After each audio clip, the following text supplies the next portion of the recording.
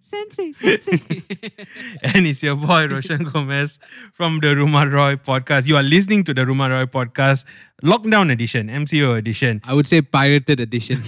This is the Chaplang version. Without Jade and Sharon. There's no crew. We're using handphone cameras. And you have a Chaplang guest. It looks super shady. No, we have a decent guest. A familiar guest. He's been on before. I think the most repeats. No, not really. 3 times now. I've got to be the most. It's not 3 times though. It is 3 times. I came on once in July, once for COVID. Oh yeah. No, but Samuel, you at very least you're tight with Samuel. lah. Samuel 3? Yeah. Damn it. 73. Damn you, Samuel. You need to step up your game. Yeah. Yeah, so we have in the house, Mr. Chrishen Gomez, who... No. Sensei. who's very kindly agreed to come on. Thank you very much, sir. I don't think I have much of an option. We don't really have much else to do. Yes. Yeah, we're kind And of... I kind of sleep the room next to yours. Saying no would be awkward. would have caused unnecessary tension. Rift. Yeah. How are you doing? I'm doing well. I'm enjoying my time back home. Spending time with my mom. Sorry, if you don't know, this is Chrishen Gomez, my brother. Oh, yes. We are related. Yeah. We're brothers. Yeah. He did 2 episodes, one early on, but that was more about you had just come back from America. Yeah. And we spoke a bit about a lot of things, but My work, mainly. yeah. And then we did another one with about COVID, and so you were talking more from a lab. Yeah. Like lab. molecular understanding of the virus. Yeah. And now, today we don't know. Today we don't know. Today we're going to riff it off. Yeah. Sorry. How are you doing? Spending time with mom? Spending time Oh, with so you're mom. trying to infer that I don't spend enough time with mom? Huh? Not inferring. Let's get on it. We then. both know. We can call mommy right now. She's there peeling prawns. I'm sure she's a willing guest to testify to your... So much for not creating rifts and tension. There's no rift here. It's a known fact. That can still create a rift though, to be fair.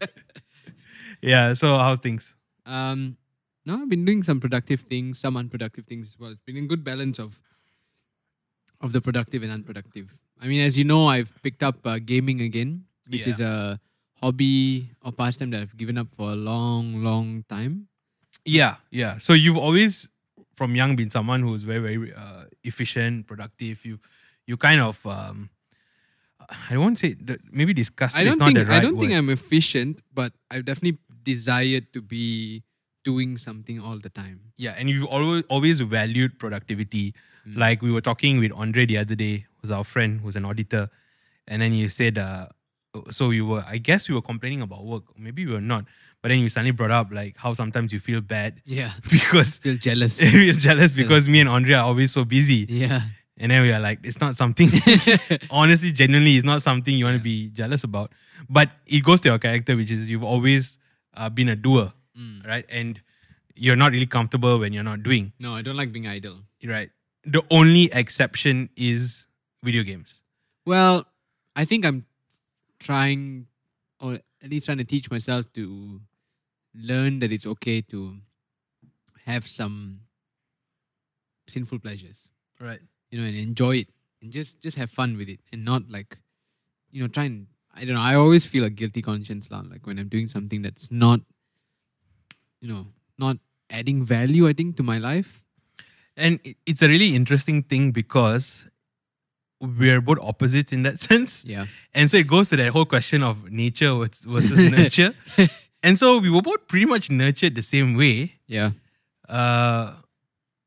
But I guess even being nurtured a particular way doesn't mean a particular outcome, right? I mean, we've always been different by nature since a young age. Yeah. It had nothing to do with our upbringing. We're just different. We have different personalities. Yeah. Right? And so maybe that personality part of ourselves had different ways of dealing with the way we were nurtured, the way we were brought up, right? Any idea why you manifested this need to be productive? Maybe. Have you ever thought about it? Yeah. I think I realized when I was like a teenager, early 20s that it was a problem in that I always felt the need to do something. Mm. And I started messing up a lot of things because I was doing too much at the same time. And a lot of the things I was involved in was suffering as a result. Like in uni, when I left home, I had full control of my time. I could basically do as many or as little things as I wanted. But because of my personality, I did as many things as I could. Like I could possibly do. So there were many times like I would consciously agree to be at two places at the same time. Yeah. You know? Is it like a fear of missing out? No, it's just I'm just overcompensating for fear of becoming idle. I think that's the underlying. Like I just don't want to be. I don't want to lose out on life, or I don't want to. I just don't want to be lazy. I don't want to. I am always chasing something lah. I don't know what it is, Yeah. but I'm always like I need something more in life, and I cannot. I just don't want to settle. Like I always had this joke which I found really funny, but maybe you never found it funny. Which was you always go exercise and you're always running and you run a lot. And then I was like, I think I said at one point, like at what point does it become what are you running from? You see, this is the personality difference. I look at it, I'm running towards something, but you choose to see it as I'm running away from something. That alone, that interpretation alone, speaks a lot about our differences. Yeah, definitely. It's probably why you never started running. Yeah, man. Someone had to stay back and make sure everything was in order. While I was out neglecting my responsibilities, running. What a irresponsible person I was for exercising. That's funny though. But you used to come running with me when we were. I think you started running first actually. Like when we were in high school. We used to go to the field every day, I think. Almost every day. We used to play football. Yeah, that was football. That was when we were in high school. No, but I only started. The football thing died out, and then we started jogging. No, but I only started jogging about A levels like that. Really? Yeah, definitely not in high school. Definitely not in high school.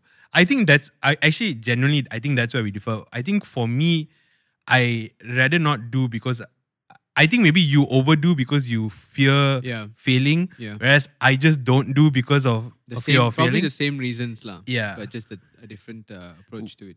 Different way of dealing with that same sort of fear lah. Yeah. Question is where did the fear come from lah? Fear of failing. Because I also I'm not someone who's like really chill and I can just go through, because I'm not saying there's anything wrong with that. Like some people, their pursuit in life is just to enjoy life day to day and, maybe have good friends, have family, and I think it's a bit awkward that mommy's there and papa's upstairs. Just so you know, if you think we're in a private room, we're smack in the middle of my house. My mom is about 5 meters away. My dad is definitely listening. Feeling prawns. But yeah, it is what it is. Yeah.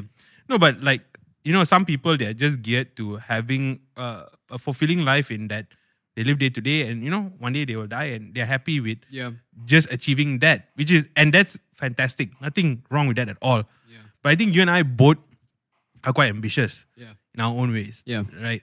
Even at work, I think we are both considered like hard workers. Yeah. We're not really like lazy. You definitely work a lot harder than I do. I think if you were in my position, you would be doing the same thing. I don't know. I've never been in your position. Yeah, but I might have resigned.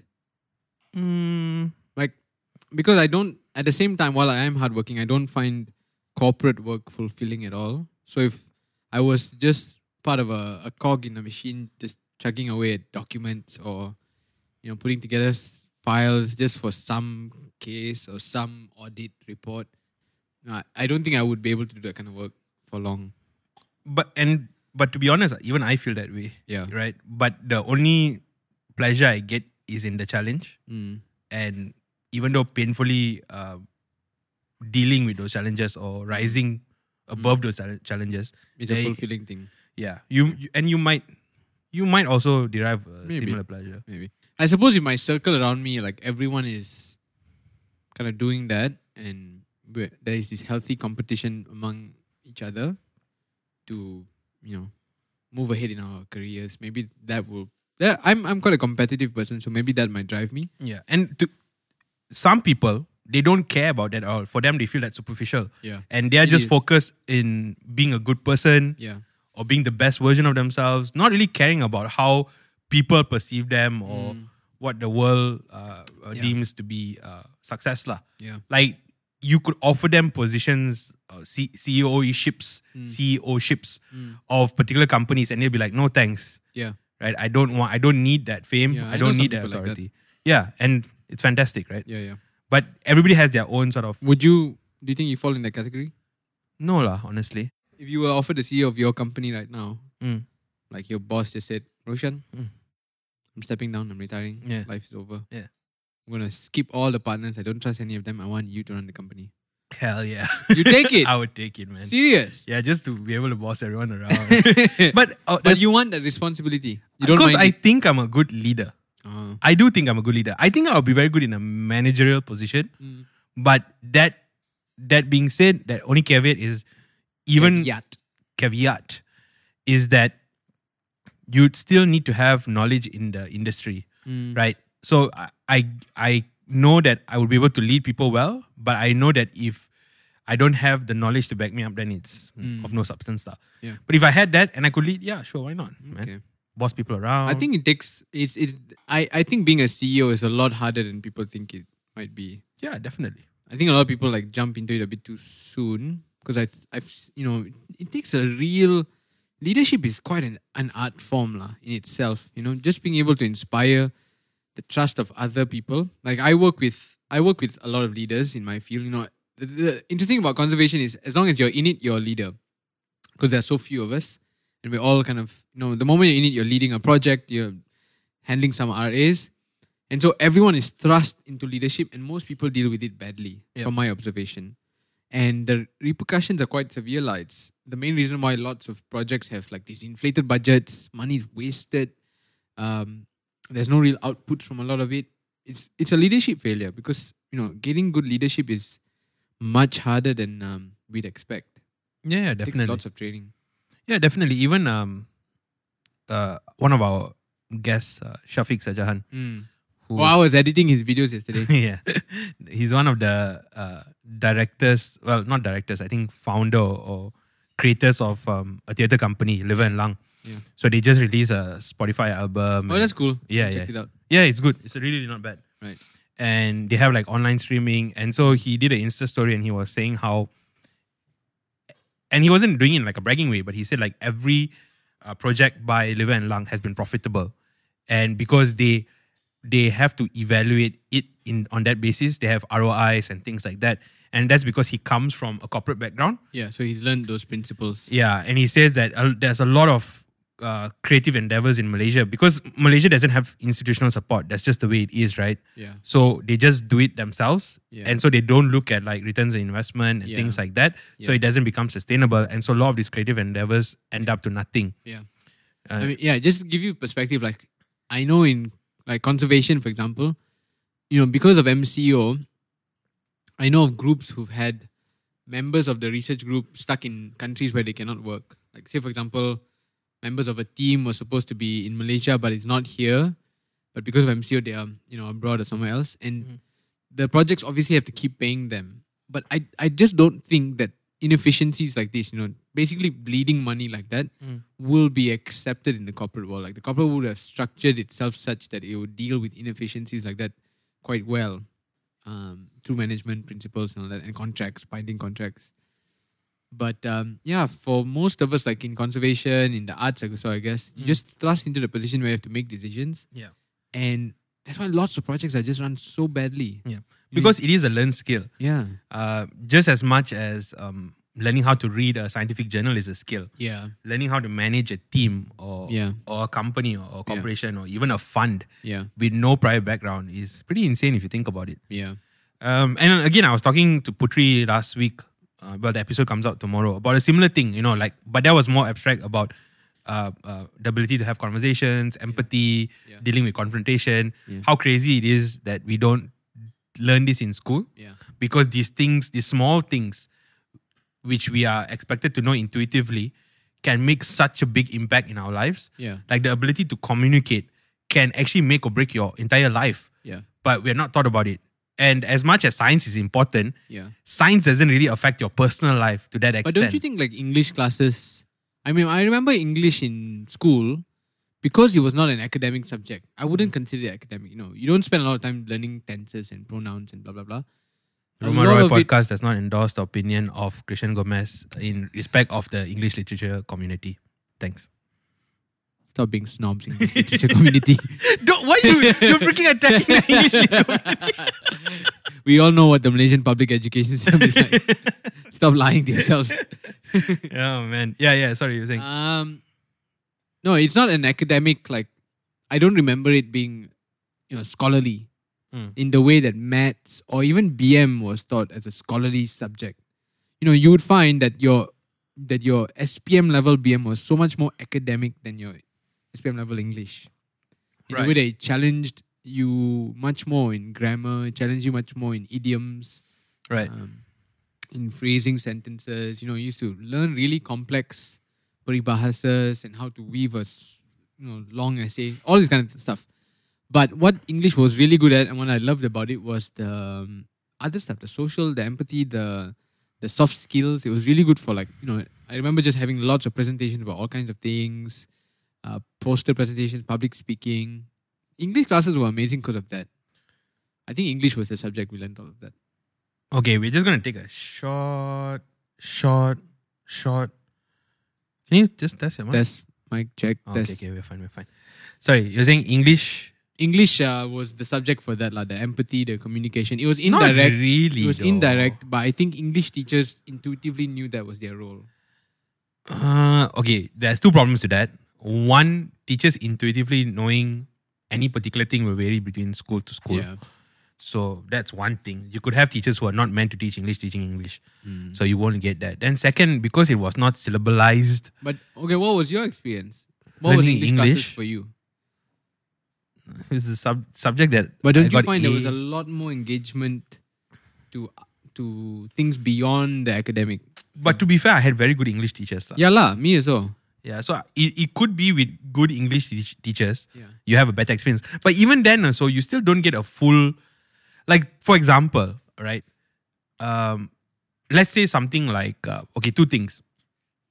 Number one, confrontation, right? Dealing with confrontation. There are tried and tested methods you can use or implement when, like, almost to a science, right? That you can put into place when dealing with confrontation. But we're not really thought about that. In English, maybe we learn the importance of confrontation, right? But we're not learning in practical terms how to deal with confrontation. That's true. And yeah.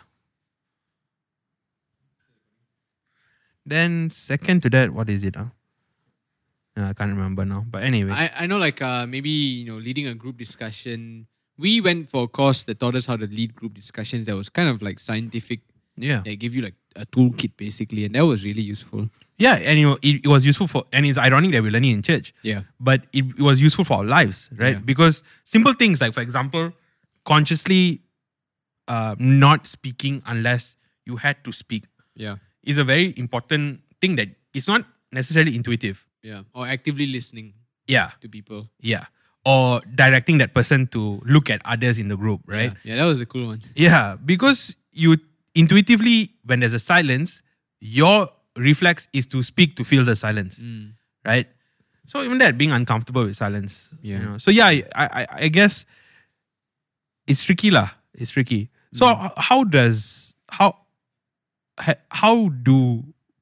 conservationists then manage their project? Yeah, I actually asked this to my boss because he did his PhD in Oxford, and when he got his PhD, basically he was thrust with these immense budgets. We're talking like what budgets worth Six up to figures. $1 million ringgit every 3 years. So you're managing up to like 300,000 a year Right. on your own, on Excel spreadsheets. Now, since Oxford, such this institute with such repute, is dealing with projects like this, they must have a mechanism in place to ensure that you are equipped to handle that money. You know how best to manage staff and people, and given training like this, because that's just what comes with the role. And he said, no, everything is learned on the job. You basically just get this whole pot of money, and you're expected to learn how to manage it yourself. There is no, I guess, depending on how hands-on your supervisor is, then you get training from them. But if you happen to have a supervisor that's really hands off, which is quite common, there's no backing in that sense, lah. So it's quite interesting. I was quite surprised by that. But then again, it's not common to have $1 million projects, lah. Conservation is an exceptional field in that it's starting to gain a lot of momentum. So people are willing to throw quite a big amount of money towards it. Yeah. As opposed to projects where you're just studying, but you're studying like history or, Shakespearean literature or whatever. You don't need that amount of capital. Yeah. And even in like law firms, for example, like as young lawyers, you start to have clerks that report to you and then trying to deal with the different personalities Yeah. and how to motivate or even discipline is something so odd. Yeah. And so you have a lot of young lawyers that go crazy, right? They go like become, Berserk. When you start out something, you tend to be super micromanaging and not micromanaging. You be super like you become really passionate or really over because your first time doing it, right? After a while, only then you learn to like chill and calm down. Yeah. So like weird things like that you see lah. Yeah. And it's odd because like for a lot of us, like for me, for example, I see my colleagues who, like we were chambies together or we were people in chambers together, and then we grow up together in the legal industry, and then you see them evolving and seeing them, from being the ones who were scolded to now being the ones who scold. Yeah. And it's just an interesting dynamic to see. And one, it shows you how short-term our memories are. Yeah. Because you did not like that feeling when it was happening to you. Yeah. But then automatically when you have to do it, you will do it as well. Are you in the position now to scold people? Yeah, to a certain extent. Yeah, definitely. But you don't like or you choose not to.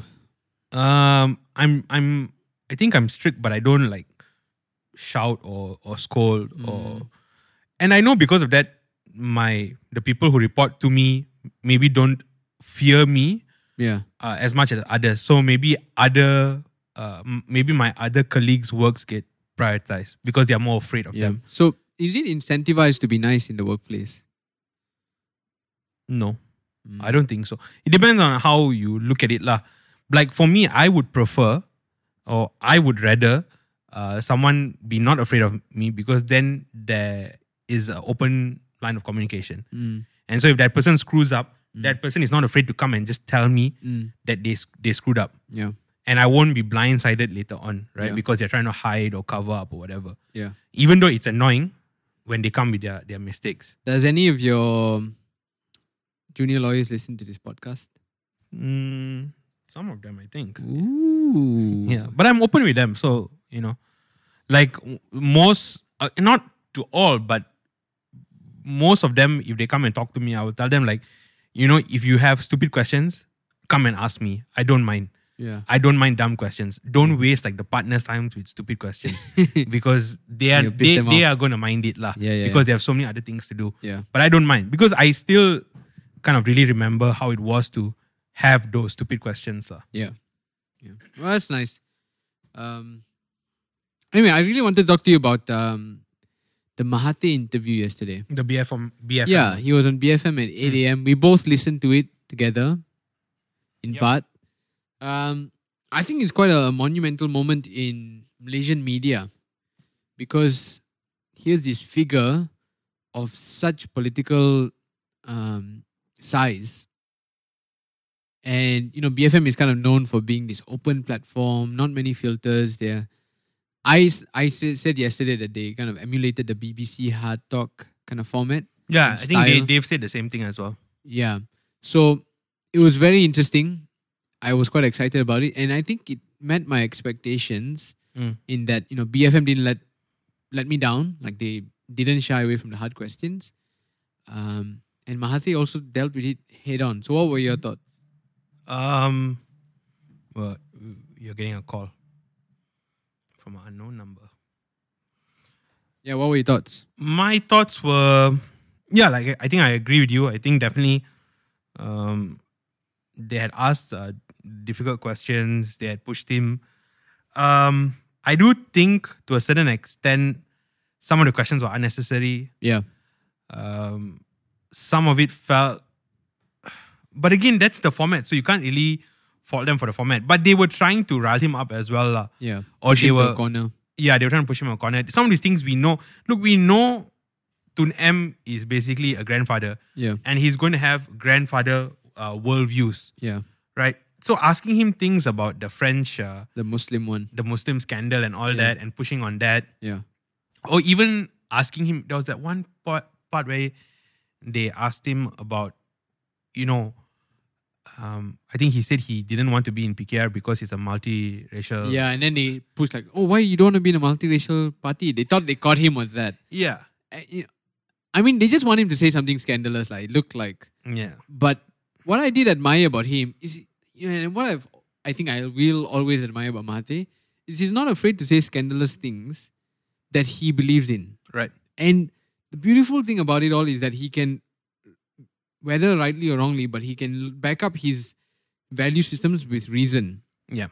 Rightly or wrongly, like you had a whole podcast going into Mahathir's kind of logic train, and you can attack it all you want. Yeah. But he has a logic train. The one with the episode with Harit and Jeremy. Yeah. You spoke about the Malay dilemma. Yeah. Also, I read the book and it's really brilliant. Wonderful, wonderful, wonderful insight into the mind of this man. But at least you can attack it, Whereas with my standard for most politicians is when they make a decision, most of the time it's confusing to you because you just don't understand how they arrived at the decision. What is going on in their heads? Yeah. Why is it so, kind of like a departure from the norm? Yeah. Why are they making decisions that are so different from what Malaysian people want? Mm.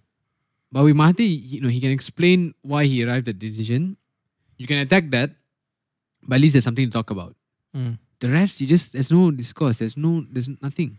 Yeah, my opinion is I think there's two kinds of people when it comes to power. There are people, or maybe there's three, but let's just talk about two. There's a type of people who gain power with good intentions, right? So they're a type of authoritarian figure that gains power but ultimately wants to use it for the benefit of the people, right?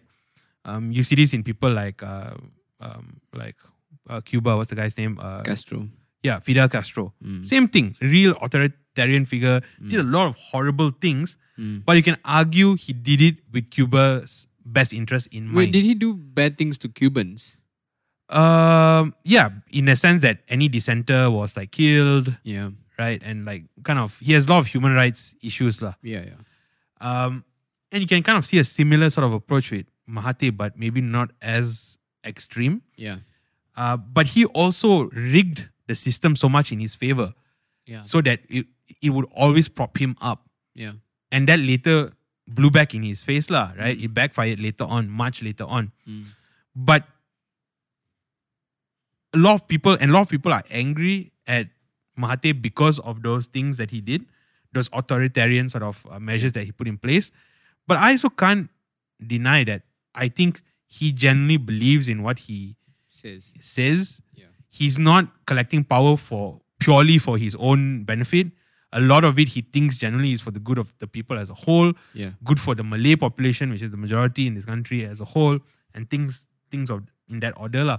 Whereas there are other people, other politicians who rig the system not for Malaysia, but for their own benefit, to accumulate wealth for themselves. And their families and all of that. And these people are the snakes who you'll see them flip-flop, change their positions when it suits. They're chameleons, basically. But to them has never been that, and that's why he's controversial. Yeah. Like the things that he says about Jewish people, in the Malay dilemma, and now it's still the same. Yeah. It hasn't changed. He's basically a grandfather, Yeah. and he comes from a different time. Does that mean that what he says is right or wrong, or whether what he does is right or wrong? No, that's a discussion to be had. But you can't doubt his sincerity, or his, even more, a buzzword, which is authenticity. He's authentic, and that's why he's such a polarizing figure. You either love him or you hate him, right? Because he actually believes in something. Yeah, it's so hard to find these days. I don't know whether there's a modern example of that. I mean, Syed Saddiq tries. He tries to say what he believes in very clearly, explains why he believes in what he believes in, and does act on it to a certain extent. I think his powers are limited. I have um I have mixed feelings about Syed Saddiq. I at one level I like him because at least I see him like Doing something doing good. things, Yeah. and he has a more mature, more nuanced understanding of issues. And I believe he is someone you can sit down and have a proper discussion with. My only thing is I just feel like he's so media-ish. Yeah. You know, like everything seems to be a gimmick, and he almost sometimes seems to be selling you something that you want. Again, I don't sense that authenticity inside Sadiq. It feels like he's giving people what they want, right? And so that I'm not sure about Syed Sadiq lah. Well, he's a young politician, and I think because of that, he's fighting the paradigm that he's young and therefore he cannot do much. Yeah. And I think I kind of get annoyed by his TikTok videos, that's for sure. But I think all of that is just to promote his idea that he's young, and because of that, he has to work extra hard to prove himself. And maybe he's reaching out to a demographic that we just don't understand. Maybe like that TikTok stuff, I don't know. I mean, they aren't a voting class, but they are going to be voting class because now voting age is 18. Yeah. So maybe there may be some merit to it. But I did like that he went bald because so many people, actually in Parliament, people treat him really badly because he's good looking. Yeah. Which is so weird. Yeah. It's so weird. But it's almost like there's a lack of respect because he's good looking. Yeah. Like it's almost like they expect you to be old. Well, because he's famous and he gets so much attention on media, I would imagine it would stir a lot of jealousy. Right. No one, the politicians know they are hated by a big chunk of people. And they can't stand that this guy is liked. Is not just liked, but loved. Yeah. And most of them would secretly want to be in his position. Yeah. And so they dismiss it by just saying, because he's good looking. Yeah, he's good looking. They just like him because he's young. It's not because of anything good about him. In that way, some of them probably when I was young, so it was the same. I had all the ladies like my photos. in my fro, bell bottom jeans. I was the man boots with the fur. I was the man in Kampa. Getting all those cities and bintis. Yeah. But in that way, I think Syed Saddiq had like this really good clapback. One, people always call him young. He actually opened a party called Muda, which I think is a great clapback, even though the ideology of the party is still in question. Yeah. And two, I like that he went bald. It's like something that he doesn't care about his looks. Yeah, and it's like it's not overly vain. Yeah, and he's kind of like uglier now because he did it, right? So like, how dare you? But I think that's great. I think you use that thing that people were putting you down for, your looks, your youth. You do a weird kind of Brazilian jiu-jitsu move on it. They pulled out his entire funding for his parliamentary constituency. He's got zero money. Pulled out his funding. Basically, every year budget. Right. Every constituency gets, a budget to spend, and he went from 3.2 million in his government to zero in this new government. Damn. Zero. What is a parliamentarian supposed to do with 0 ringgit? But what about the other constituencies? I don't know. He just said about it. I'm sure it's a blanket thing lah. Across the board, all opposition parliamentary seats got 0 money. Like, what do you do? That's crazy. What does a parliamentarian do with, the main job of a parliamentarian is he's going to go down and visit people. All those people are going to be complaining about floods, about, really menial problems, not big scale stuff, but we're talking about the school's roof needs to be changed. The floods are coming. The paddy farms are overrun with snakes, stuff like that. And a parliamentarian has to find solutions. How is he supposed to find solutions if he has no money allocated to him at all? So, I mean, Sadiq tried lah. He did this Go Ball campaign, raised quite a big chunk of money, and bought, I think, about nearly 300 laptops for, students going to uni and stuff, which was, I think, a good thing. Like, it's a good investment, good way to spend the money. But 0 money for parliamentary constituency. It's miserable. Man. What do you do? What is government supposed to do? Yeah. I wish we could get him on the podcast. Oh, he'll be cool lah. Yeah. I mean, he used to speak a lot better. Now I feel he's like diluted his intellect a little. One weird thing that he did that again connects to this whole gimmicky thing. Yeah. He got invited for TV3 program or whatever. I can't remember. Maybe it was Awani. I'm not sure. And he had to debate two high school girls debaters. That was a big event. Was it a big event? It was I don't know. huge. It was but it looks national. so weird. No lah. That one he looked was so just he didn't debate two high school girls. He did. He partnered with one high school girl and he was debating. It was a university level debate lah. Dude, I don't think so. This was the one on Awani or something, right? On Astro. I think so. Yeah. No, it was university, and the opposing team was not like some junior debater. It was a national champion kind of level guy. No, it was two girls lah. Wait, I'll bring up the video. Hold on. Okay. Give me 1 second. I think the Awani stuff, the debates was just to promote. He wanted to promote debating as a national hobby or something like that. Like, just want to make debate this pastime that every Malaysian will. Like how chess is in Russia. People playing chess everywhere. He just wanted debate to be like the activity of the youth. Chess has become super popular now because of Queen's Gambit. Yeah. Queen's Gambit. Yeah. But yeah, Russians love chess. Like Yeah, I they know, are you actually legends in. Yeah, you walk everywhere, people be playing it. Even in London, in fact, we don't have that culture here. But if you go to like Europe, you can find people playing chess in every side street. Yeah, we can't do outdoor stuff because of the rain. Yeah, that's true. Syed Saddiq I put Syed Saddiq on YouTube and debate, and then just the videos of him crying comes out. Crying because of? They remember that press conference he did. He cried. Yeah, I remember he said he had to. Oh, when he was accepting that fake scholarship to Oxford. Yeah. That was a gimmick. That was 100% a gimmick. There's no Syed Saddiq debate.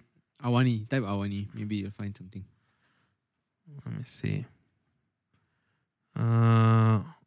There's a video of him talking to Najib.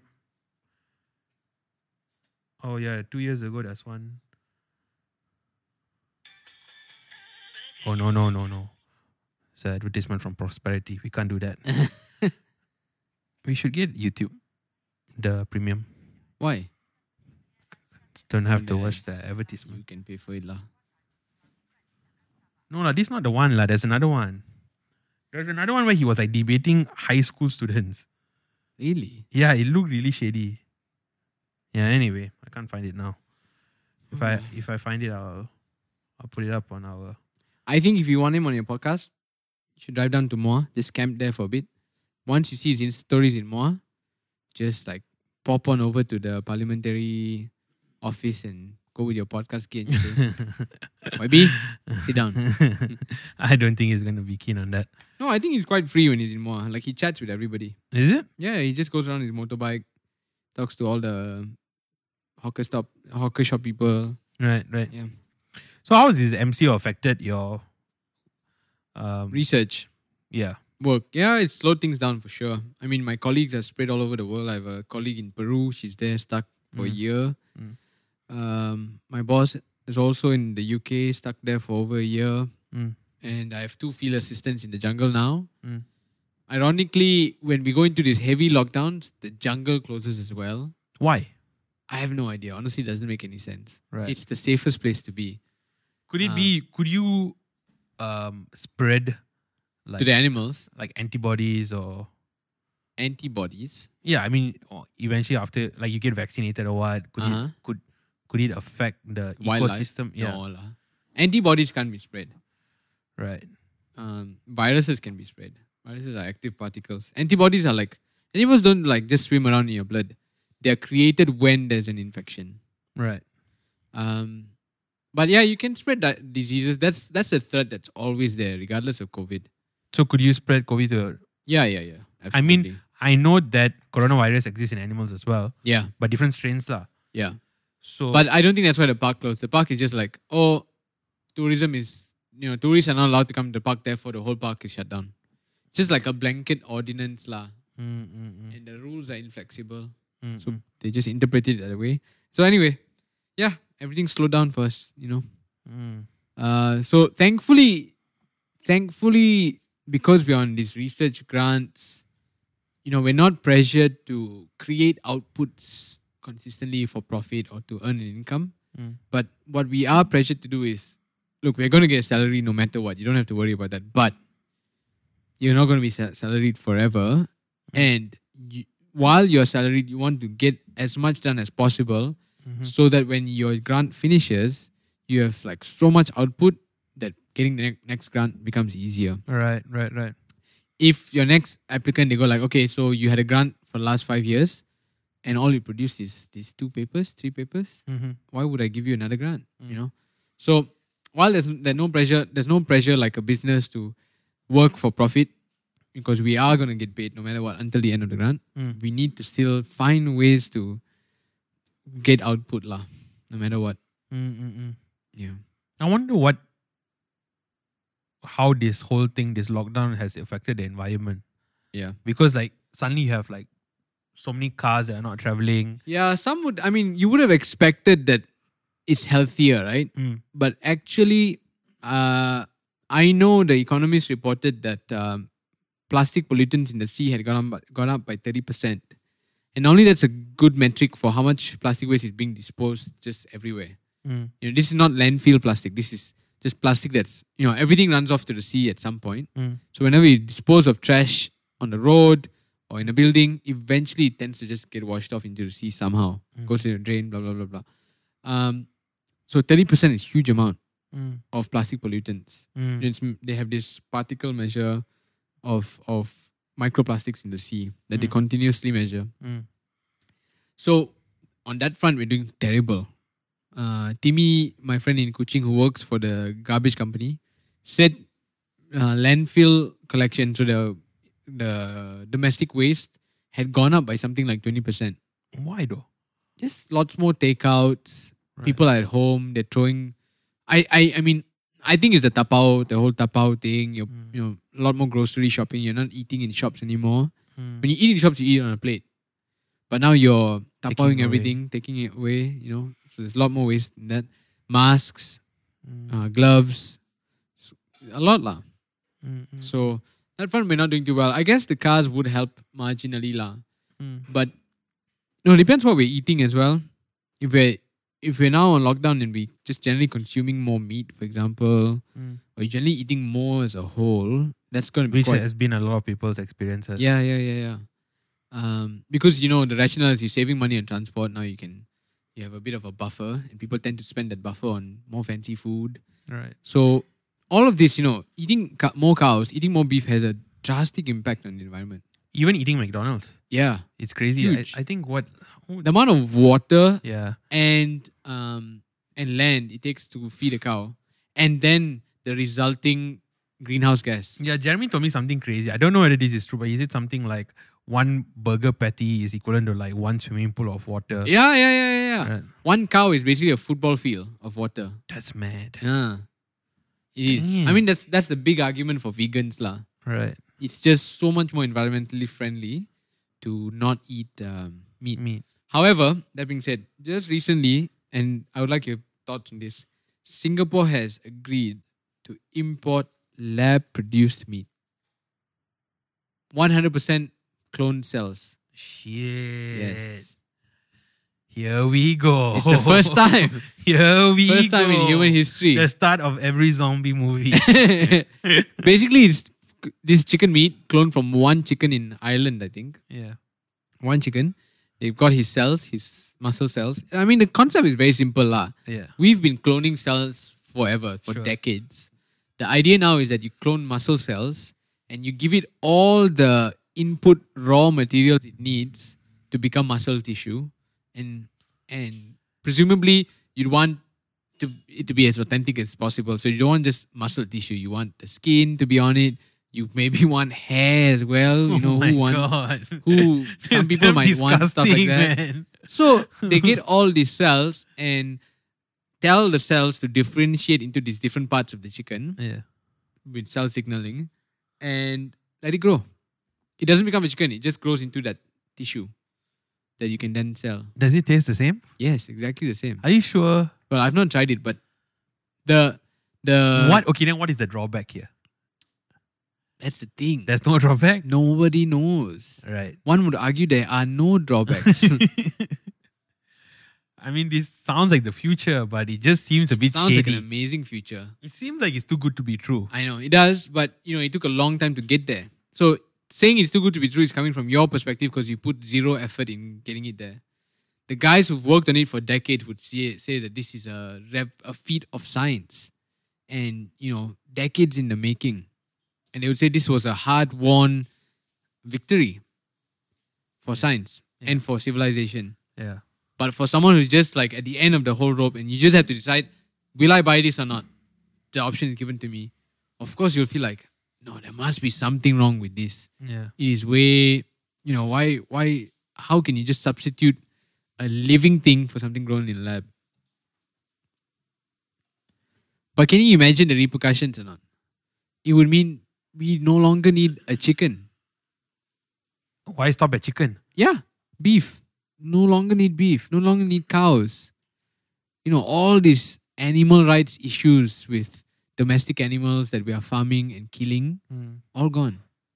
The environmental issues with having land that size to farm these animals, all gone. But even when you kill an animal, the enzyme secretions and Which is presumably bad for health. Well, yeah, exactly. But all those things, right? Even dying, there are things that happens to the meat, right? Yeah. Those sort of things can't be factored into when you produce. But why would or you grow meat? I don't know. There might be some benefit to it somehow. I don't know. I mean, I don't know the... I'm looking at it the angle of people who say that it's better to keep it in its natural state than factory farming, for example. Yeah. Right? There's a conception of naturalness. But if you're eating in Malaysia, you have already accepted the fact that you're not eating things in its natural state. Not necessarily. If you eat like kampung chicken, for example. Not just that. If you eat corn in Malaysia, you're Yeah. eating genetically modified plants. But you can opt to You can opt, but we don't. But you can. That is the point. And like in Europe, for example, or in Western countries, there's a culture of opting for non-GMO products, right? Yeah. Or organic products. Yeah. It hasn't hit Asian countries yet. Yeah. But I feel like as you develop, it will happen lah. Yeah. So there's that idea of it being natural or organic. And I wonder whether there's any arguments for that for the sort of genetically grown food lah. I think the fear is the unknown lah. And Right. that's the driving source. This whole pandemic would have unearthed this whole thing. Why inject a vaccine? That's the same argument, what? A vaccine is basically a manipulation of your body's systems. And you can go down a whole argument about anti-vaccinations. And why you should just let your body do its natural response. But at some point, and we've come to that point where the cost of letting your body deal with it is just way too high. And so you have to realize that you don't have the luxury of choice anymore. And whether we like it or not, these environmental problems are going to become so serious that we will not have the luxury of choice. Then it goes to a deeper discussion on whether one can have individual rights or whether you have to sort of sacrifice it for the... Good of the community. Yeah. Well, the fact of the matter is, at some point, land is going to become so expensive that the average person is not going to be able to afford a cow or beef. And so you have, whether you like it or not, even if you don't choose it, the economics is going to force you towards it. Just natural capitalistic kind of shifts will force you. Actually, I don't know about that, You know why? I read an article the other day which projected that there's a mass population decline globally. That'd be interesting. Yeah. I think that would be good, actually. Yeah. But it's very sadistic way of looking at the human species lah. I think as humans, our general inclination is to want people to live and procreate. No, it's celebrate just life. I don't think it's because of like death or anything. Well, let me pull out the... What, people are just giving birth less and there's more aging. Yeah, and it was from proper like articles. Yeah. Wait, let me try and get the mass. Would you opt for? Would you eat it? Yeah, I would. I'm generally not just because of the environmental reasons, but I think just it's the only way I see forward lah. Unfortunately, unless we're all game to go back to organic farming individually, small plots of land, everyone grow what they eat, nobody buy from like big markets anymore. Then we don't really have much of an option lah. I would very much prefer to have my own plot of land and grow whatever I eat. Be a self-sufficient economy where every family is able to feed themselves, and you grow what you eat only what you grow, and you become sustaining that way lah. Then you can control these things, and it's a lot more efficient way to manage land, a lot more efficient way to manage health, and the use of pesticides and GMO, blah blah blah. But the fact of the matter is, we don't want to go back to an agrarian society.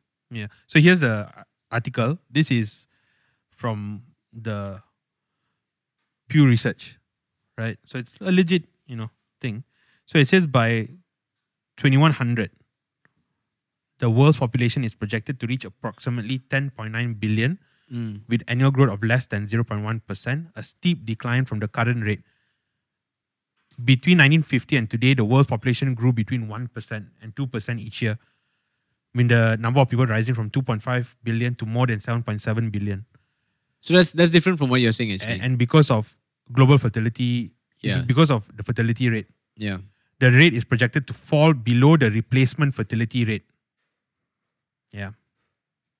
So the world's median age is expected to increase to 42 in 2100 from the current 31. Yeah. Africa is the only world region projected to have strong population growth for the rest of the century. Europe and Latin America are both expected to have declining populations by 2100. The population of Asia is expected to increase from 4.6 billion to 5.3, then start to decline. Yeah, so basically it's a lot. Most of it is a decline projection. Well, but the beginning sentence projected an overall growth, but in a much slower rate, Yeah. Lesser than the rate of growth before. Yeah. So, but it's still growth lah. I mean, populations, basically, we've not reached the maximum population number yet lah. Yeah. But 7 billion even though is not it our reduces, that what it would mean is that you would be having an aging population. You would have not enough people being born to replace. No. It doesn't mean that. Yeah, it does. In some places, yes, like Europe, they said, Yeah. but not globally. Yeah, not globally. Because the fact that the global population can hit 10 billion, that means you need a surplus of births. You need more births than deaths. Yeah. I think even Elon Musk can. Yeah. So it says here, August 2019, Elon Musk and Jack Ma agree the biggest problem the world will face is population collapse. So Musk says most people think we have too many people on the planet, but actually this is an outdated view. Yeah. Ma also said the same thing. Fears of overpopulation due to immigration are short-sighted, according to Musk. The common rebuttal is like, well, what about immigration? I'm like, from where?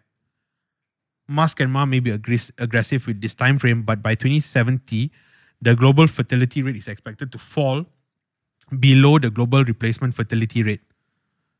That's the average number of children each woman needs to give birth for the population to replace itself from one generation to the next, according to a recent analysis of United Nations global population data from the Pew Research Center. Yeah.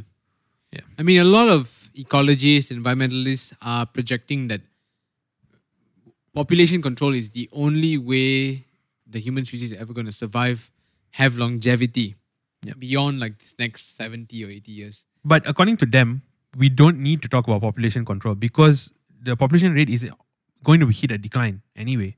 Yeah. It's interesting. That's why there was a... No, but these projections are based on current estimates or models. And this is a Malthusian problem, Thomas Malthus made the same error. In the industrial England, he projected the same thing. That there was going to be a population decline, that we hit our max then. But he was looking at projections of economic conditions at the time, where when you have a population increase, there's going to be demand on more things. It's going to become too expensive. People are not going to be able to afford it, and therefore the poor people are going to die. And then you hit a bottleneck and a cap. And these projections are based on similar models, where you're basically saying there's X square of land, X fixed amount of land. We need this amount of land to feed this much of people. Therefore, there's going to be a maximum that we can reach, based on current projections. But what we always fail to estimate is how technology is going to disrupt it. And revolutionary technology, like being able to grow all your food in a lab, that's going to really change the ball game. Mm, Because what if every single person is eating meat from stuff grown in a lab? From having entire countries devoted to farming and giving you cows, that now shifts to small buildings. How will that change the whole landscape? It'll be so different. But, and here I might be going a bit too far, but it almost seems like we do have a culture of having small families though, irrespective of whether you can afford to have a big family or not. Because you have like really wealthy people, you look at the top tier, you look at your Musks and your Beyoncés or, your Jay-Z's, and they still opt for a small family. Oddly enough, right? Yeah. I don't know why. It seems like there's a kind of culture of having small families. Ironically, that's maybe doesn't hold true for families in the lower income bracket. Yeah. But it seems to, instead of, you would think that more wealthier you are, the more you can afford, you have bigger families. And of course, there are examples of that. You look at your Eddie Murphys or whoever. I mean, He's got lots of kids, huh? Yeah, a lot. Like 10 or something like that. Wow. But of course, spread through like many wives. three past relationships. Right. Something like that. Huh? Yeah. But yeah, it's just, it seems a bit weird, isn't it? It is true. I think a lot of it is economic. I mean, maybe not for the super rich. That's a whole different thing. Look at Bill Gates. Yeah. Maybe Think not for about the it. super rich. That's more of like a philosophical kind of But decision. isn't it funny though? They can have many kids. If They can want. have many kids. Like in the past, you talk about your Genghis Khan. I know. Genghis Khan is a crazy guy. You know about the stats, genetic, Yeah. the genetic Yeah. stats. Yeah. 1/3 of every Asian has bits of Genghis Khan. Genghis Khan DNA. Yeah. Anyway, But that's also because of his sons and. no, that was him. Just his lineage. Of course, his sons is in part of Yeah that lah. lineage, lah. But No, but it's not like this. The common perception is like, oh, he banged all these women, right? But it's not just him. It no, was, it's a lineage. Like his like a binary- sons had like even his Yeah. sons had like Yeah, 20, yeah. 30, right? It's like a lot lah, Yeah. right? the Mongol Mongol Empire. Mongol Empire. Amazing. I was listening to a history podcast, and so the British basically stole India from the Mongols. Isn't it Moguls or Mongols? Mongols. Mogul. No. Moghul, right? No, but it's spelled Mongols. I mean, it's pronounced Mongols. We can just Google it. Hold on.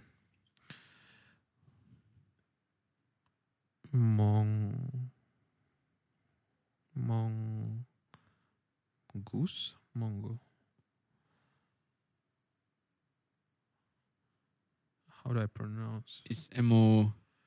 I'm looking for the pronounce. Anyway, so they were the British went to India.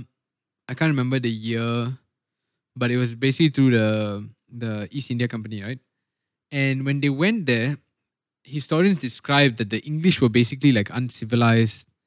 The English were uncivilized doters, They were amazed at the level of complexity and sophistication in the Indian kingdoms that were controlled by these Mongols, lah. And how rich they were. Basically, the historians say like their kings were like decked in gold, just covered head to toe in gold because they were just so rich. And it was this heart of manufacturing for the globe and trade. And at the time, India accounted for about 30 to 40% of global trade. Okay? Whereas the UK accounted for 3%. It's fraction, tiny. But basically after that, we were very... Did you get it? I heard Mughal. Mughal. It's the Mughal Empire. Okay, for British pronunciation, it's Mughal. Muhgl. For American, it's Moogl. Mughal. Sounds weird. I've heard some people say Mughal.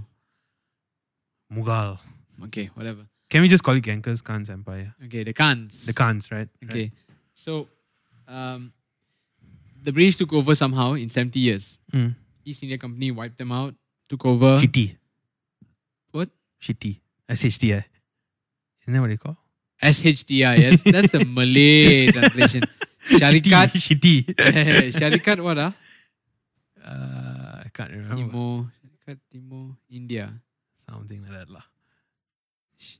Yeah. SHDI. Yeah. Okay, yeah. Sorry, you were saying? And the British took over in 70 years. And only last year... Syarikat Hindia Timur Inggris. India. Yeah. Mm. Anyway, only last year, since then, the year that the East India Company entered India and took over, only last year was the first year India surpassed the UK's GDP. You know, they went from like a 40% of trade versus 3% of trade. Okay, India and UK. That's the comparison of richness in the place. To completely flipping it on its head. India was this desolate place full of poverty, and they only overtook the UK's GDP last year. This is like a 300-year-old destruction of an empire. It's terrible when you think about it. And the UK has this tendency of painting themselves as like this global heroes. So here's the thing. They're not very honest with themselves, I feel. Okay, here's the thing. I think because a lot of like liberals sort of very flippantly talk about colonization and talk about the British Empire as a sort of evil force, Do right? they? Yeah. Maybe the new gen lah. Certainly not when I was in school. Maybe now lah. You know, Yeah. now the rhetoric is, the colonizers is a buzzword. Just like how a capitalist is. Actually, these words were not buzzwords when we were growing up. No. Capitalist structure, patriarchal structure, Yeah. colonizers. These are all buzzwords lah. Yeah. But like anything, you have to look at it in a kind of holistic kind of sense. Yeah. Like for example, one thing the British did do is they did spread certain ideas that right now we would think is very beneficial. For example, the way men and women held in equal regard. You could make an argument that even in the UK that there wasn't that same level, Yeah. but it definitely was worse before the UK came. But one would think that ideologies, and there are examples of this, political ideologies, as long as it was good, would have spread organically throughout the globe. And you see that in empires that were not colonized, like Russia was never colonized by anybody. But, you see that despite this, being in this Eastern Orthodox world, they've adopted very progressive ideologies. They've adopted capitalism like everybody else. So, as long as you have this free exchange of ideas where people are moving in and out trading, while they trade, they talk about kind of their living principles. And as long as it's a good thing, people adopt it. Not necessarily. For example, classism or even the caste system in India. I have a feeling it would have organically been weeded out. Okay, what about even the environment? Yeah. This idea of Protecting. Yeah, that's true. That's the champion of the West, lah. That's been a champion. and maybe of it's the their West. legacy because they have reaped the benefits of becoming a first class civilization. So now they can comment on other people's attempts to uplift themselves as well. But Yeah. These are truths lah. Right? I don't know whether I'm making any sense. I mean, I think places like Malaysia has less of a grievance with the colonizers because,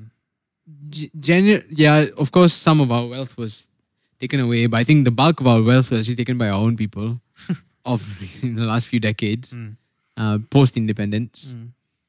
Because you think about the economies that were before, it was just like rubber and stuff like that. There was still no like petroleum, which is a huge, much larger proportion 100%. of wealth. We had rubber and biji timah. Yeah. I think these two were the Which big is not a ones. massive industry. At the time, it At would the have been. time, biji timah was big. Yeah. I think during the Second World War, we were like because they needed to make bullets. Yeah, So yeah, you needed biji timah for bullets, right? So I think we were the largest, if not maybe second largest exporters of tin.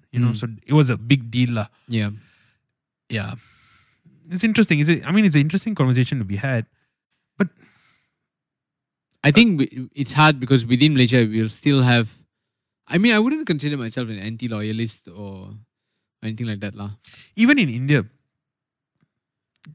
to say that the British took all of the wealth or destroyed India was so big. The problem is if you realize what they were before the British came. Mm. I never knew that. Right. And maybe a lot of Indians actually don't. I don't even understand. Okay, that's the problem. I don't understand Indian history. I don't even know how it was structured. Yeah. Were they a unified empire, or was it like multiple? Yeah. Like This was definitely towards the end of the Mongols lah. Mm. It was on the tail end of their empire. They were the largest empire in the world. Yeah. And it was definitely on the tail end because they started losing power, started losing control. And they were getting attacks from other places as well. But the English just took advantage of that lah and formed alliances. Just like they did here actually. Yeah, they didn't really dismantle the class system in No. India. They worked with them. Yeah. I just think you just look at the economics of it all. If India was left, it would have, changed powers. But as long as there was a governing body and the wealth was kept within that governing body, the people would have benefited far more greatly. But with the UK, especially in the East India Company, that wealth was a singular purpose of enriching the company. And the company was well established in the government. Yeah. I don't know, man. This is something I don't know much about, but it's definitely interesting. I found out the other day that Tamil is the oldest spoken language in the world. Oh. Like, No, but Sanskrit? Oh, you mean currently spoken? currently. Oh. Isn't it insane? Yeah. Like, the oldest language in the world that is spoken is Tamil. Come on, Latin is still spoken now Not in really. the Vatican. They still speak it, okay? The Pope can speak Latin. No, but it's a dead language. Yeah, lah, it's dead because no one else besides them. Lah. I mean, every Catholic will sing songs in Latin that they don't understand. But as a language, it's dead because it also doesn't. You cannot adopt and Yeah, you cannot communicate with it. you almost can't use it in a modern context because there are no new words. Yeah. It cannot evolve as a language, whereas Yeah. Tamil still does. Yeah. So it's definitely not a conversational language, lah. Yeah. Yeah, it's pretty crazy though. So Tamil. We should learn it, lah. We're a disgrace, man. Well, to be fair, we're not Tamils. Yeah, but at least learn some Indian. Yeah, we don't should know learn. any. Well, okay, we either should learn Malayalam because that's technically our mother tongue. I feel like or- you should choose your battles, lah. Malayalam is a lost battle. There's no saving that. We can't really practice it here. Yeah. So And you can't bring it back from the ashes. It's dead in the country. in this country. In this country, yeah. So yeah, maybe Tamil would. So second to that would be Tamil because it's more practical, lah. Yeah. And it is close to our mother tongue. I don't know. It is. Okay. It is a bit close because they are nearby each other. Mm, So the language sounds a bit similar. mm. Yeah, we should learn Tamil. What's a new thing you learned this week? Did you learn anything new this week? New thing that I learned this week. New thing that I learned this week. You go first and I'll tell you what I learned. So yesterday I was talking to Brenda, my girlfriend, and she told me something Shout out, interesting. Brenda. Told me something interesting about the human anatomy. So she's studying embryology, I think, this year. Yeah. And I was talking to her the other day about female erections. oh yeah, that should be something new you learned. But that was famous. about like a month ago or maybe Was 2-3 weeks ago. Yeah. Oh, okay. Anyway, we were having a conversation with her about, how come orgasms have become like sexually selected for? How come? Remember we were having that FaceTime call with her?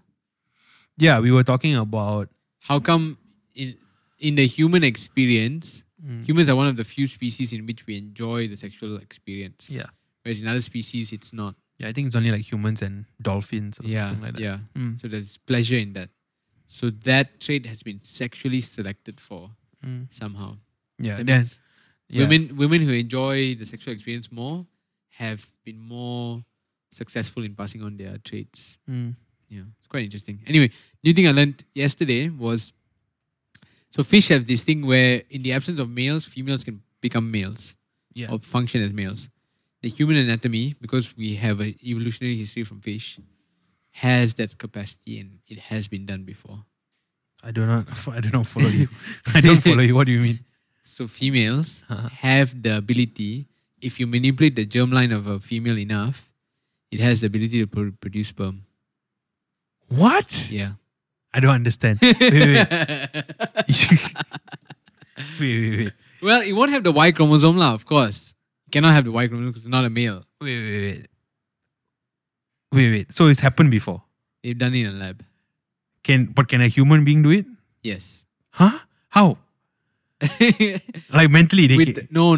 With the right technique, what they did in the lab was prove that at one point in history, it would have been possible for humans to environmentally trigger your germ cells, which is the cells that line your ovaries or testes, to select whether you wanted to produce a male or female gamete. Damn. Yeah. So this also creates a very interesting ethical question, biologically ethical question, which is, would it be, especially with the LGBT community, what if lab technology progresses so much that females can start, fertilizing other females together? Like you don't need the male at all. Damn. Obviously, Wait. you can't do male and male because the males don't have the organs to be pregnant. Yeah. But if a female can produce sperm, you can guarantee you can produce other females. You can just have this long history. Essentially, males can be wiped out completely, 100%. You'll just have females forever. Because they only pass on. X chromosomes. The Y chromosome is specific to male, and you need a Y chromosome for male. Only a male can pass on the Y. But that's a weird kind of sex selection. It's almost eugenics. Or there's no reason why you would do it, lah. It's just, should it ever be done? It's an ethical question. No, but some people maybe would want to have. Yeah, lah. Should it be allowed for something like that? It's bioethics, lah. It's real hardcore humans playing God kind of question, lah. It's taking that, there used to be issues around in vitro fertilization. Yeah.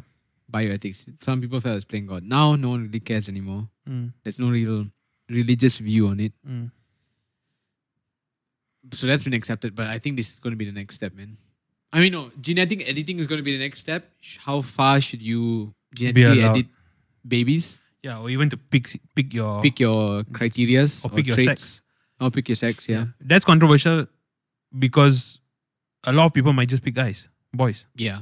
Right? Yeah. But you can argue the inverse as well. Well, in vitro, you can do that already, lah. You don't need genetic editing for that. When you culture the cells in vitro, in the petri dish, you can find out if it's a male or female embryo. No, but finding out and manipulating will be two different things, what? But essentially, you're selecting the sex of your baby, what? It's the same thing. Okay. Same bioethics question, lah. Should you be allowed to select the sex of your baby from the off? But what you're saying is like changing the eye color, editing your changing sex the will be eye quite color, tough, lah. changing the eye color, Yeah. or height, or Yeah. Color of skin, amount of melanin, all kinds of things. And there's actually a pretty good documentary on Netflix about it. I can't remember what it's called, but it's basically about the CRISPR technology. Have you heard of it? Yeah, a little bit. The two women behind it won the Nobel Prize this year. They're very young, actually, in their 50s. Both of them, one French, one American. It is very cool. It's basically an enzyme called Cas9 from a bacteria that is able to very accurately snip parts of a gene at very accurate positions and replace it with other genes. Like or just take it out. Yeah, like a copy-paste kind of tool. It's a very simple thing, but it's so accurate. Before that, gene editing used to be like, oh, let me take a gene gun, you call it a gene gun, but basically like you shoot a region that you think is going to be the gene. It's very kind of dangerous procedures, lah. That it's just not precise. But CRISPR is very precise. You can target the exact gene you want to cut out and replace it with something else. That's crazy, man. The world is going to get so complicated. Yeah. And the Chinese guy made a baby out of CRISPR already. Yikes. Yeah. I always wondered if we find a gay sort of gene, right? Would it be ethical to, take out religion, right? Yeah. Whether it would be ethical to only raise straight children, for example. But I think it's arguing that along ethical lines is the same line as anything. Meaning? The moment you say yes to one thing, you're saying yes to all of it. You're saying yes to genetically editing something for your hair color, you're saying yes to all of it. I think that line has to be drawn. Your preferences apply anywhere lah. So if you Yeah. wanted a boy, you wanted a yeah, girl, anything. you wanted tall, you wanted short, you wanted straight, you wanted gay, Yeah. everything. Everything. There's no wrong. That's the whole danger. Like they feel like the moment you start, Mm. you can no longer pull back. That's it. You know, that's why scientists are so apprehensive. And for now, the community is quite in consensus lah. Although they know the science can no doubt do it. No doubt can be done. We have the power. Damn, No doubt about it.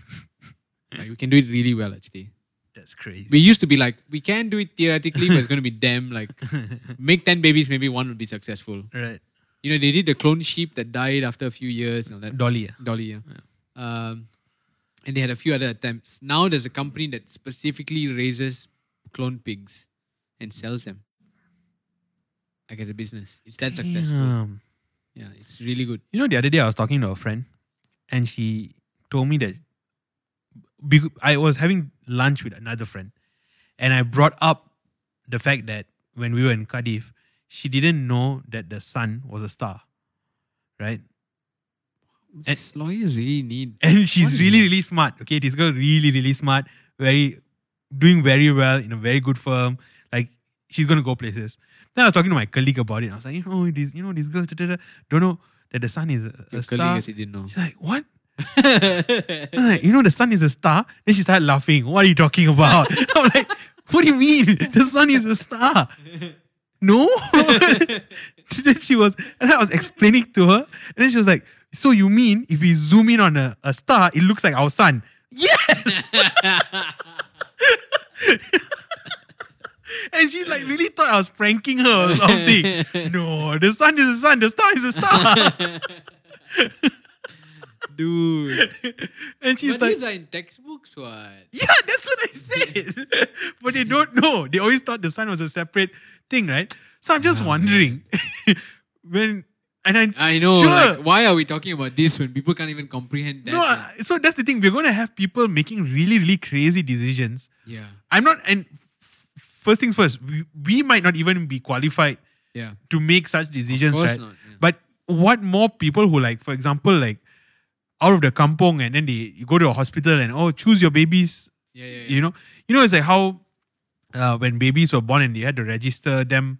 So like a lot of like kampong kind of people would give weird names to their kids. Oh, I live with people like that. Right. So give some names that you have. Yusilvol Nado. Not joking, that's his name. It's Jylsenado. Yeah. I don't know how it's pronounced. I've met people named Will Smith. Like they just took movie stars' names. I have one staff, right? He's the cousin of my staff at the time. And then I was on so he was on the bus coming and I needed his name in his IC. His name is No. And so like I said, No, macam mana mau Ija nama kamu? Then he said, Tanya, his other friend that was with me. Then I asked him, Ija, macam mana mau Ija? Tak tahu, no. Tak tahu lah, macam mana mau Ija? Ask no, macam mana mau Ija? NUH, no. NUH. Like, Yeah, but so even like things like names, right? yeah. Like people just like tembak. Yeah. Can you imagine if you gave such power to Power. just anybody? Yeah. Like what they would do?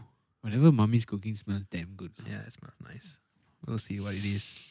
We'll see what it is later. Yeah. But Anyway, yeah. yeah, you're right. It's very scary actually. But Oh, man. I mean, if it becomes so good that literally all you have to do is select traits, I think that people can make they make dumb decisions about it lah. But they understand. Imagine like teenagers getting pregnant and they're having to make these choices. Like, Yeah. I don't know, man. It's mad. But the fact that you get to decide to have a baby, that I think is an even bigger leap of decision that we give people. Mm. You know what I mean? Mm. That's a much larger leap Mm. than just deciding. Thankfully, we don't know or we cannot map complex traits on the genome. That's a good thing. So, like for example, personalities and Intelligence, Right. even height is a bit too complex for us. oh, you're right. Just checking the camera. Is it on?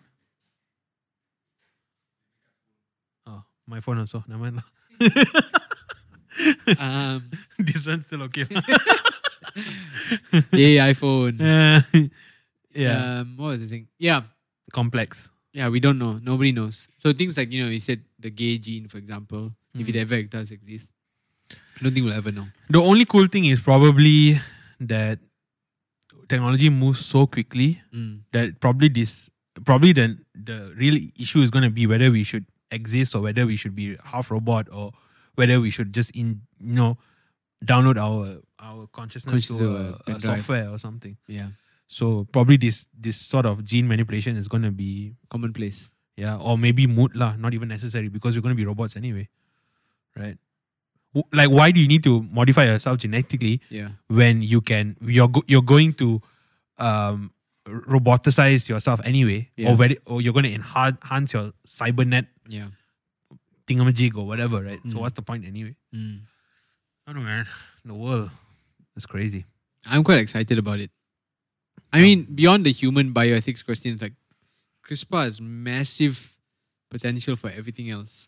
There was this, I remember when I was studying ethics in law school, there was a real example they gave us of a case where the parents were suing the state in the UK because their child, I think, had some sort of cerebral palsy or some sort of, condition lah.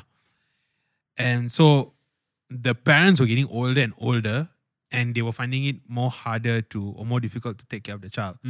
So what they wanted to do was to operate on the child to stop the child from growing. Right? And so it would just stunt the child's growth. So the child would age but not grow taller. Yeah. And so the state stopped the parents from doing that. Yeah. Because it's some sort of act of God or some might argue even not ethical lah, because the child can't make the decision, right? Yeah. And so the parents were suing the state. For not allowing them to make that choice. Would that choice have prolonged the child's life? No, I don't think it would have affected. Then why did they want to do it? Because then it would be easier for them to care for the child. Like, carrying the child because they're getting older, right? Yeah. If the child became an adult, they wouldn't be able to carry, lift. Yeah. That's an interesting one because it's not parental neglect. Yeah, no. They're actually doing this to care for the child even better. Yeah. But yeah, it's serious changes to the human destiny, you would say, It's not only destiny, lah. Like, you don't know. I don't know, lah. It's the quality of life. Yeah.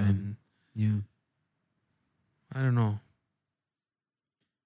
At some point, this argument of being unsure about it is not going to cut it, lah. Especially when life and death is on the line.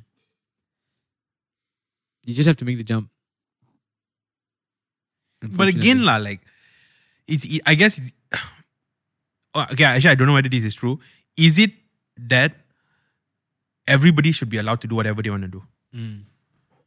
Or it's a complete no to any sort of manipulation to that extent? Or are there some sort of guiding principles, arbitrary guiding principles we can put in place? I really don't know, lah.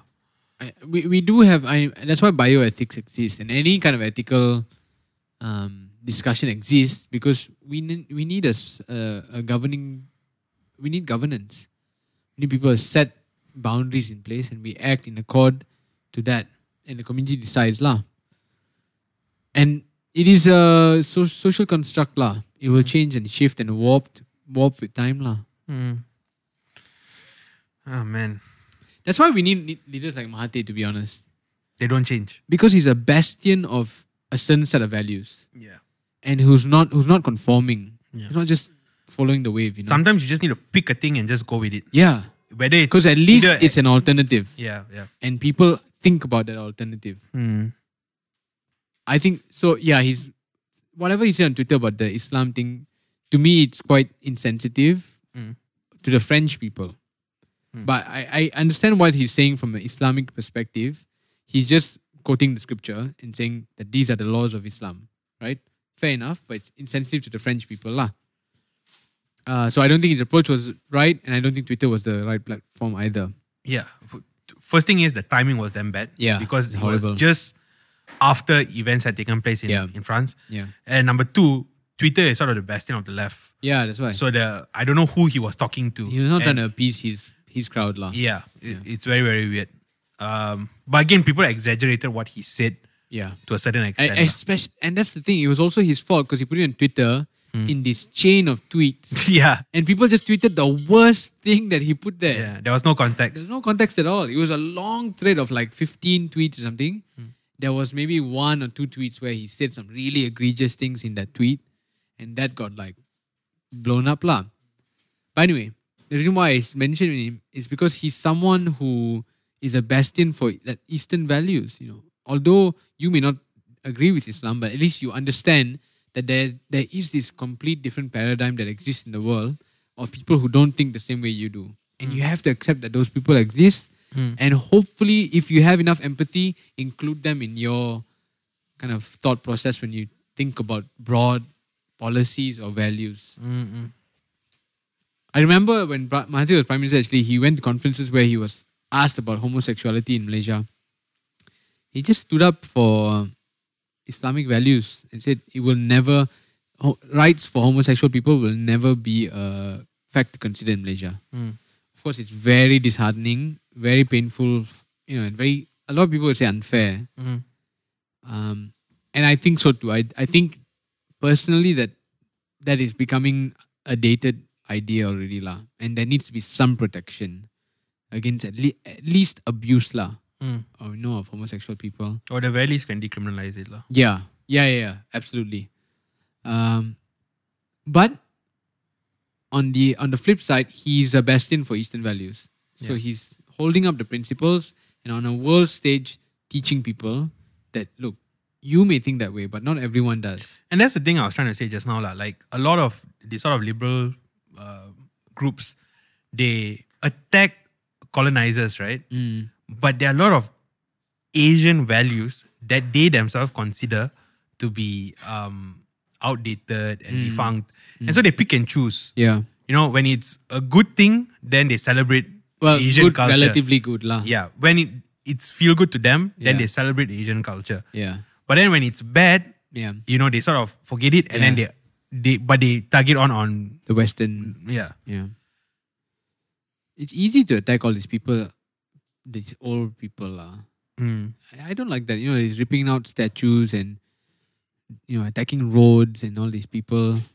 It's just, you don't know if you would have acted any different if you were there at the time. Yeah. There's this word that I learned, talking about the thing that I learned over the week. But I spoke about it with Putre as well. It's called it's a German word. It's called Schadenfreude. Okay.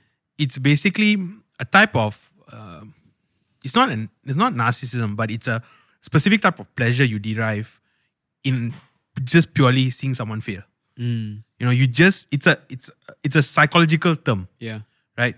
Where you derive pleasure from seeing someone fail. And there are opposites to that. Like I think there's like a Buddhist word called, I think it's mudita or something, where you actually derive pleasure from seeing people succeed. Yeah. But the Schadenfreude is when you fail. And the psychologists have sort of studied this type of phenomenon, like narcissism, for example.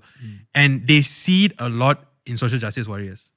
And they posit that one of the reasons why it happens with social justice warriors is because a lot of them have low self-esteem. Yeah. And so what happens is, because they don't have a strong sense of self, they attach or identify with the group. And whenever the group is attacked, because they don't have a strong sense of self, they feel like they are being attacked. Right? And so because of that, they derive a specific type of pleasure when people are brought down. Because it's rooted in low self-esteem. Right. And I think there's a lot of that going on. There's a lot of people who attack just to see people brought down. Yeah. You see like small movements that are very pure in all these different extremes, right? And then as it becomes bigger and bloats, for example, maybe Marxism, right? Maybe the core group, they really understand the principles of Marxism, like the principles of making sure everyone is given a fair shot, or maybe taking from the big to give to the small. But then this group goes bigger and bigger, and then you have all these sort of people who join who actually don't really care about that per se, but rather just want to see the top just destroyed for the sake of destroying them. And they use Marx as a front, for example. And it's when your cause gets hijacked by these people that it just goes to hell. And you see this in the alt-right, you see this in your Antifa or your crazy extreme liberals, It's just a pleasure in destroying. Yeah. They have no desire to see you like awaken. Or learn something new. Yeah. Because and the moment and you can see, right, the moment you apologize or you change your position, they don't want to let it go. Yeah. They attack you further. Yeah. Because they just want to destroy you. Yeah. They don't want to see you grow or progress as a person. It's just vicious lah. Yeah. It's being unkind. And it's unsustainable lah. It's a Machiavellian idea, right? That all humans have a proclivity for violence and to see the destruction of others. Yeah. Don't know whether it's true or not. Yeah. We've kind of hit 1 hour 30 minutes. Oh, good job. Yeah. Yeah. Not bad for a Chaplang podcast episode.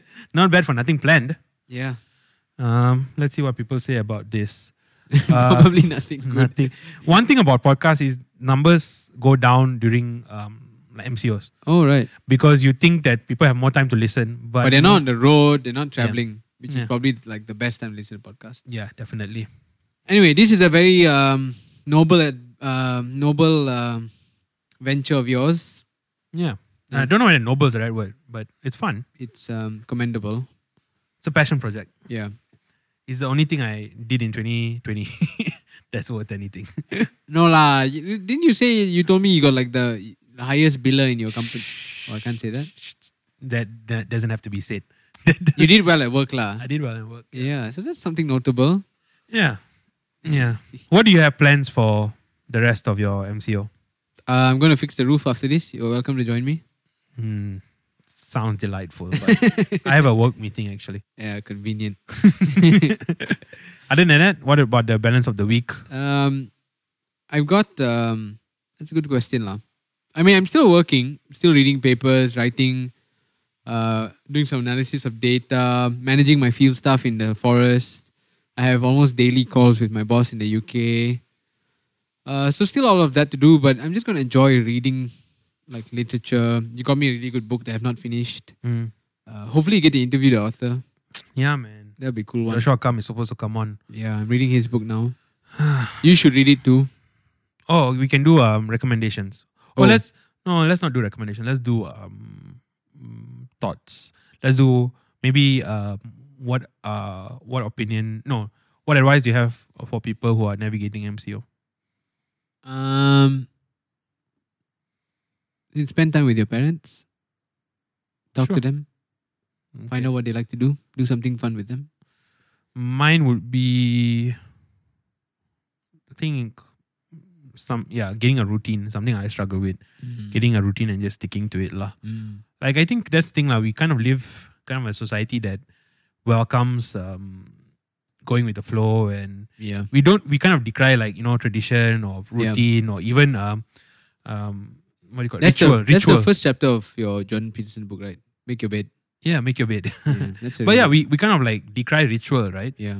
But having a ritual is actually so powerful. Call it routine lah as much. Sure. Yeah. But even doing something sort of like in the morning, getting up and taking a few deep breaths, or even small things, or just making sure you brush your teeth right, every day in the morning, first thing in the morning. I don't do that every morning. No, I do, but some people don't, right? Don't look at me like that. Tell me honestly, do you brush your teeth every morning? Yeah, of course. MCO. Yeah, definitely. What time? I even brush it at night as well. What time in the morning? Like first thing when you wake up, or like closer to the afternoon when you get out of your room? No. Definitely first thing. Not first thing in the morning, because when I wake up in the morning, I watch videos lah. For how many hours? No lah. Half an hour. The thing about my brother is, whenever I'm outside your room, Yeah. there's some shit playing. But a lot of times I'm actually sleeping, Oh, right. I use videos. Just playing lah. I use videos to fall asleep, and Yeah, I don't like turn that. it off. If you use like book apps, like I'm using Audible now, you can put in sleeping mode, Where you So it basically turns set off it, it turns off after 15 after or 20 not using minutes. it lah. for a while. No, you set the time lah. Oh, right. You set like switch off after 20 minutes. Yeah, I should definitely get something like that.